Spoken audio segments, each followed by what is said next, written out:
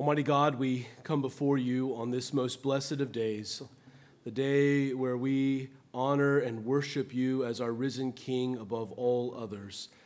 Every other Sunday is a reflection of this day. And so, Lord, we come humbly and we ask that you would feed us with resurrection, life, and power this day. In the name of your Son, Jesus Christ, our Lord. Amen. Amen. You may be seated.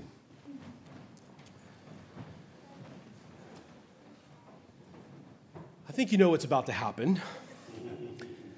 Hallelujah! Christ is risen.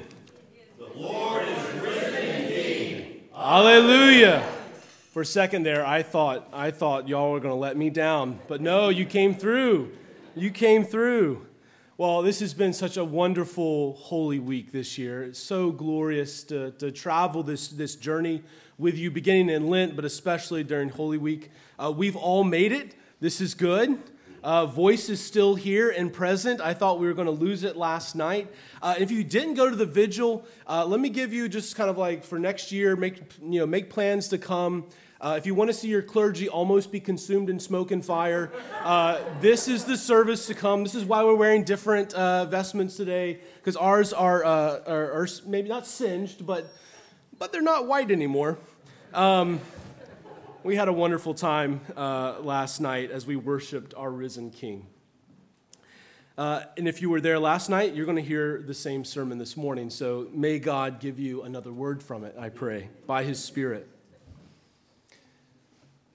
The two passages that we looked at last night that we heard read this morning from Exodus chapter 14 and our gospel lesson from Matthew 28, these two passages I find remarkable because they show us how quickly we as the people of God can go from the highs of trusting God and His power in our lives that brings new life. I mean, Israel was experiencing that. The disciples experienced it throughout their life and the 3 years of Jesus' ministry. They experienced this, not only in their own lives, but in the lives of others. And indeed, they were seeing the world being made new. Blind healed, the dead raised, Jesus commanding the seas. How quickly we can go from the highs of trusting God to the lows of fearful cowering at the forces of darkness and evil in this world. How quickly that turned. Just, if you would, just listen again to some of those portions from Exodus. How quickly the high of Passover turns into the low of being trapped between the Red Sea and this pursuing Egyptian army. But if we go back 2 verses prior to where our lesson started this morning, to verse 8 of chapter 14, we hear this. And again, this is after the Passover. After all the plagues that God has demonstrated His power over creation and His dominance over the gods of Egypt and even over Pharaoh himself, none of those have any control over His creation. He controls it for the good of His people. So after all that, and the Lord hardened the heart of Pharaoh, king of Egypt, and he pursued the people of Israel. They didn't know this was happening. All the while, the people of Israel were going out defiantly. This word here that's translated defiantly is more of an expression. It's with a raised right hand they went out. This is used in places in Numbers to describe a high-handed sin against God, like a defiant sinning against God, as if you are victorious over God. We see it in ancient reliefs and stelas in the ancient world when they depict victorious kings coming back and their armies are marching into their cities and they're raising their right hand in victory, defiance of the foes.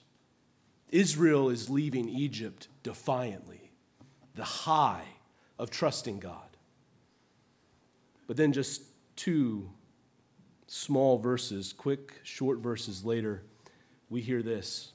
When Pharaoh drew near, the people of Israel lifted up their eyes. And I think we can maybe read a little bit here behind the text to say they took their eyes away from God who was with them.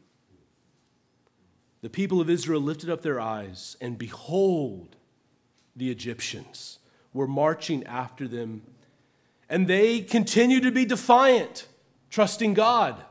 Oh, wait. No. No. And they feared greatly. How quickly the high of trusting God can turn into that fearful, cowering in the face of darkness. This, for Israel, produces not just this fear, but then they give expression to it. Listen to these remarkable words that they say.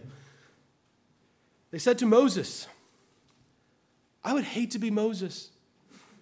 Moses is getting all, throughout Exodus and the Pentateuch, Moses is the guy they come to. Man, to be Moses. They said to Moses, is it because there are no graves in Egypt that you have taken us away to die in the wilderness? What have you done to us in bringing us out of Egypt, out of slavery? Is not this what we said to you in Egypt? Leave us alone, that we may serve the Egyptians. For it would have been better for us to serve the Egyptians than to die in the wilderness. Those are remarkable words. How quickly we go from the high of trusting God to the low of fear that desires to be in bondage. We don't only just see this in Israel, though. We see it in Jesus' disciples. If we were to go over back to Matthew's gospel, 2 chapters before where we heard our lesson this morning from Matthew 28. In Matthew 26, we're in Gethsemane. And the disciples go from the high of being with Jesus for 3 years, watching him teach this message of God's coming kingdom. And they're not just teaching it, but demonstrating its present power by healing, casting out demons, and even just a few, days earlier than this, raising the dead again, bringing back Lazarus from the dead. They go from the high of the triumphal entry to the low of fear-ridden desertion of their Savior, of their Messiah, of their Lord.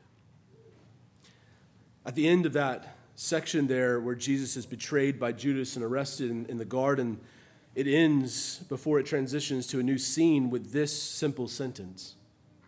Then all the disciples left him. They left him and fled. All the disciples left him and fled. How easily we move from the high of trusting God to the low of fearing the forces of darkness.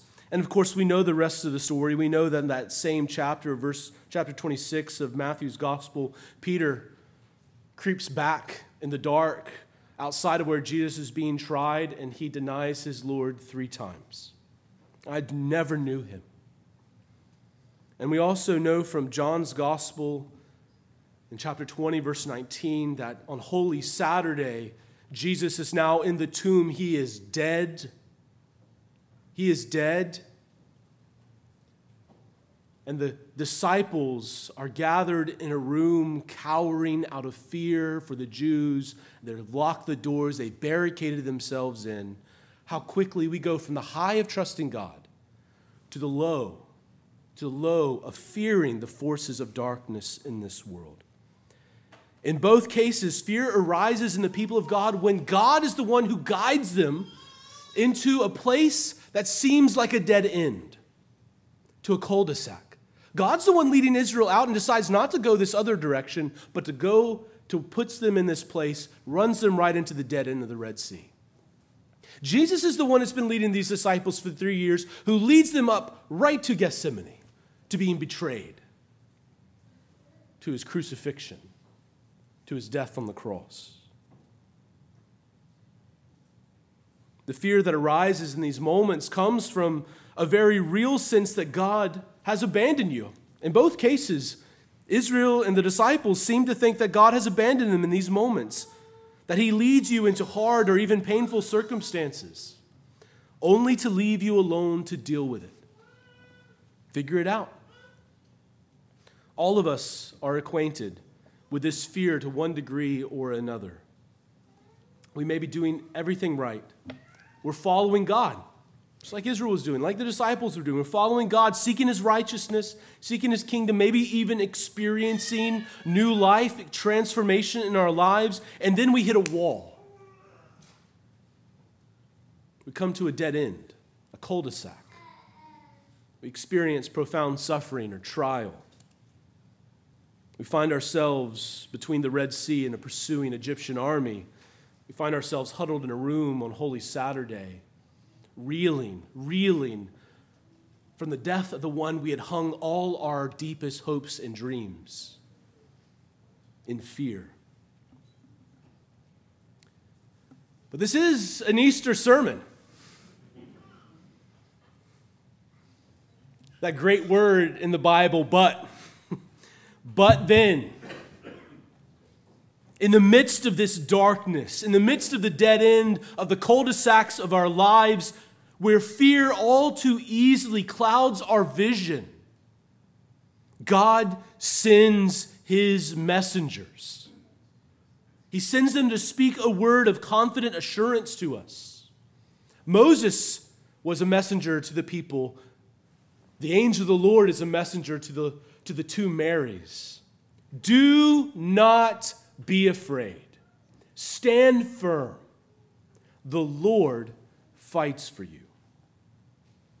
We heard that in Exodus 14, verses 13 and 14. Moses says this to people: fear not, stand firm and see the salvation of the Lord. Note what needs to take place before you can see God work. Don't be afraid. Fear so easily monopolizes our attention. We get so focused on the circumstance or on whatever it is that we're facing that's really beyond our control and beyond our means to cope with. But yet we don't see the one who provides us the grace and the mercy to endure and to come out with life. Fear not, stand firm, and then see the salvation of the Lord, which he, so beautiful, will work for. God works for you, not as an employee, but he works for you today. The Lord will fight for you, and you have only to be silent. And we heard it also in Matthew's gospel, the two Marys. And by the way, I find it somewhat comical that this is just the other Mary. There's Mary Magdalene and then the other Mary. Lovely to be known as just the other Mary. But these two Marys, they come to the garden tomb and they find a remarkable sight. Hardened Roman soldiers paralyzed in fear, an angel in brilliant array standing or sitting on the stone that was rolled away. And he says to them, do not be afraid. For I know that you seek Jesus, the man who was crucified.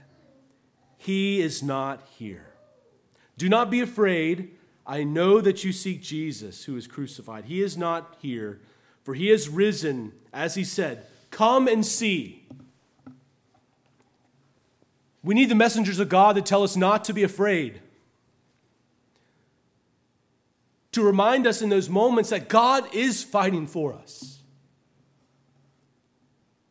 So that we can actually see the salvation that he is working for us, that he is bringing about, that he has already brought about. And then finally, God just doesn't even leave it up to the messengers. Jesus gives voice himself, and he says in verse 10, do not be afraid. Do not be afraid. You are not abandoned, my disciples. Mary, the Marys, even the other Mary, you are not abandoned. Our scripture lessons this morning together proclaim one clear Easter message. The Lord fights for his people. The Lord fights for his people, and he is victorious. He is not now, nor will he ever abandon us to be consumed by the forces of darkness and death. He will not leave you to be consumed by your own sin. He redeems you even from that. He will not allow you to be consumed by the circumstances of life, even when they seem to be all-consuming.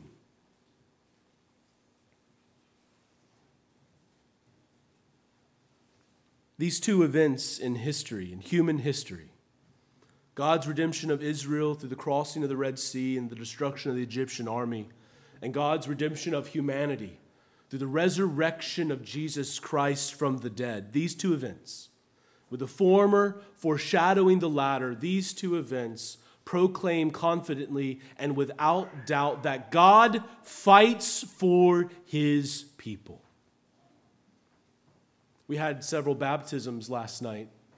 And what happens in our baptisms is that God, in essence, signs his adoption papers on our foreheads. When we are signed and sealed with the name of God, the name of the Father, the Son, and the Holy Spirit, we've been baptized, we've been regenerate. God has given us his grace, and he signs us with his name. You are mine. You are my child forever. He fights for his children, as any parent would. He comes to their aid, battling against the forces of evil, darkness, and death. And we see that most clearly in Jesus. These forces that would crush us. And that desire for God's plan for creation and redemption to be thwarted. Now, there's an ancient Easter sermon from the 2nd century that so beautifully and profoundly portrays this gospel truth, this Easter reality that God fights for his people. And so bear with me. I'm going to read it. It's not long. It proclaims that God fights for justice, that he will set the world to rights. He fights for life and flourishing, and he wins. It proclaims that he goes to the furthest extent possible for his people. And we need to hear this. Just listen to the truth and wisdom of this ancient sermon. What is happening? Today there is great silence over the earth. A silence and stillness. A great stillness because the King sleeps. The earth was in terror and was still because God slept in the flesh and raised up those who were sleeping from the ages. God has died in the flesh, and the underworld has trembled. Truly, he goes to seek out our first parent like a lost sheep. He wishes to visit those who sit in darkness and in the shadow of death. He goes to free the prisoner Adam and his fellow prisoner Eve from their pains. He who is God and Adam's son. The Lord goes into them holding his victorious weapon, his cross. When Adam, the first created man, sees him, he strikes his breast in terror and calls out to all, "My Lord be with you all." And Christ, in reply, says to Adam, "And with your spirit." And grasping his hand, in Jesus grasping Adam's hand, he raises him up, saying, "Awake, O sleeper, and arise from the dead, and Christ shall give you light. I am your God, who for your sake became your son, who for you and your descendants now speak and command with authority those in prison, come forth, and those in darkness have light, and those who sleep rise. I command you, awake, sleeper. I have not made you to be held a prisoner in the underworld. Arise from the dead. I am the life of the dead. Arise, O man, work of my hands. Arise, you who were fashioned in my image. Rise, let us go hence, for you and me, and I in you. Together we are one undivided person.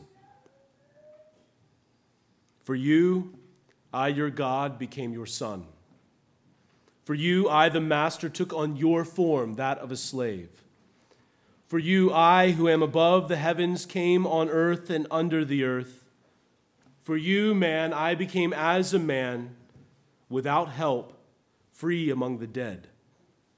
For you, who left a garden, I was handed over to Jews from a garden and crucified in a garden. Look at the spittle on my face, which I received because of you, in order to restore you to that first divine inbreathing at creation. See the blows on my cheeks, which I accepted in order to refashion your distorted form into my own image. See the scourging of my back, which I accepted in order to disperse the load of your sins, which was laid upon your back. See my hands nailed to the tree for a good purpose, for you who stretched out your hand to the tree for an evil one.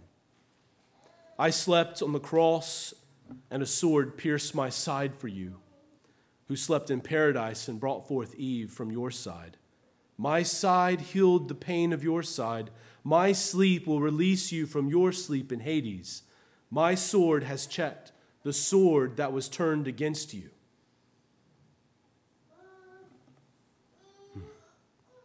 But arise, let us go hence. The enemy brought you out of the land of paradise. I will reinstate you, no longer in paradise, but on the throne of heaven.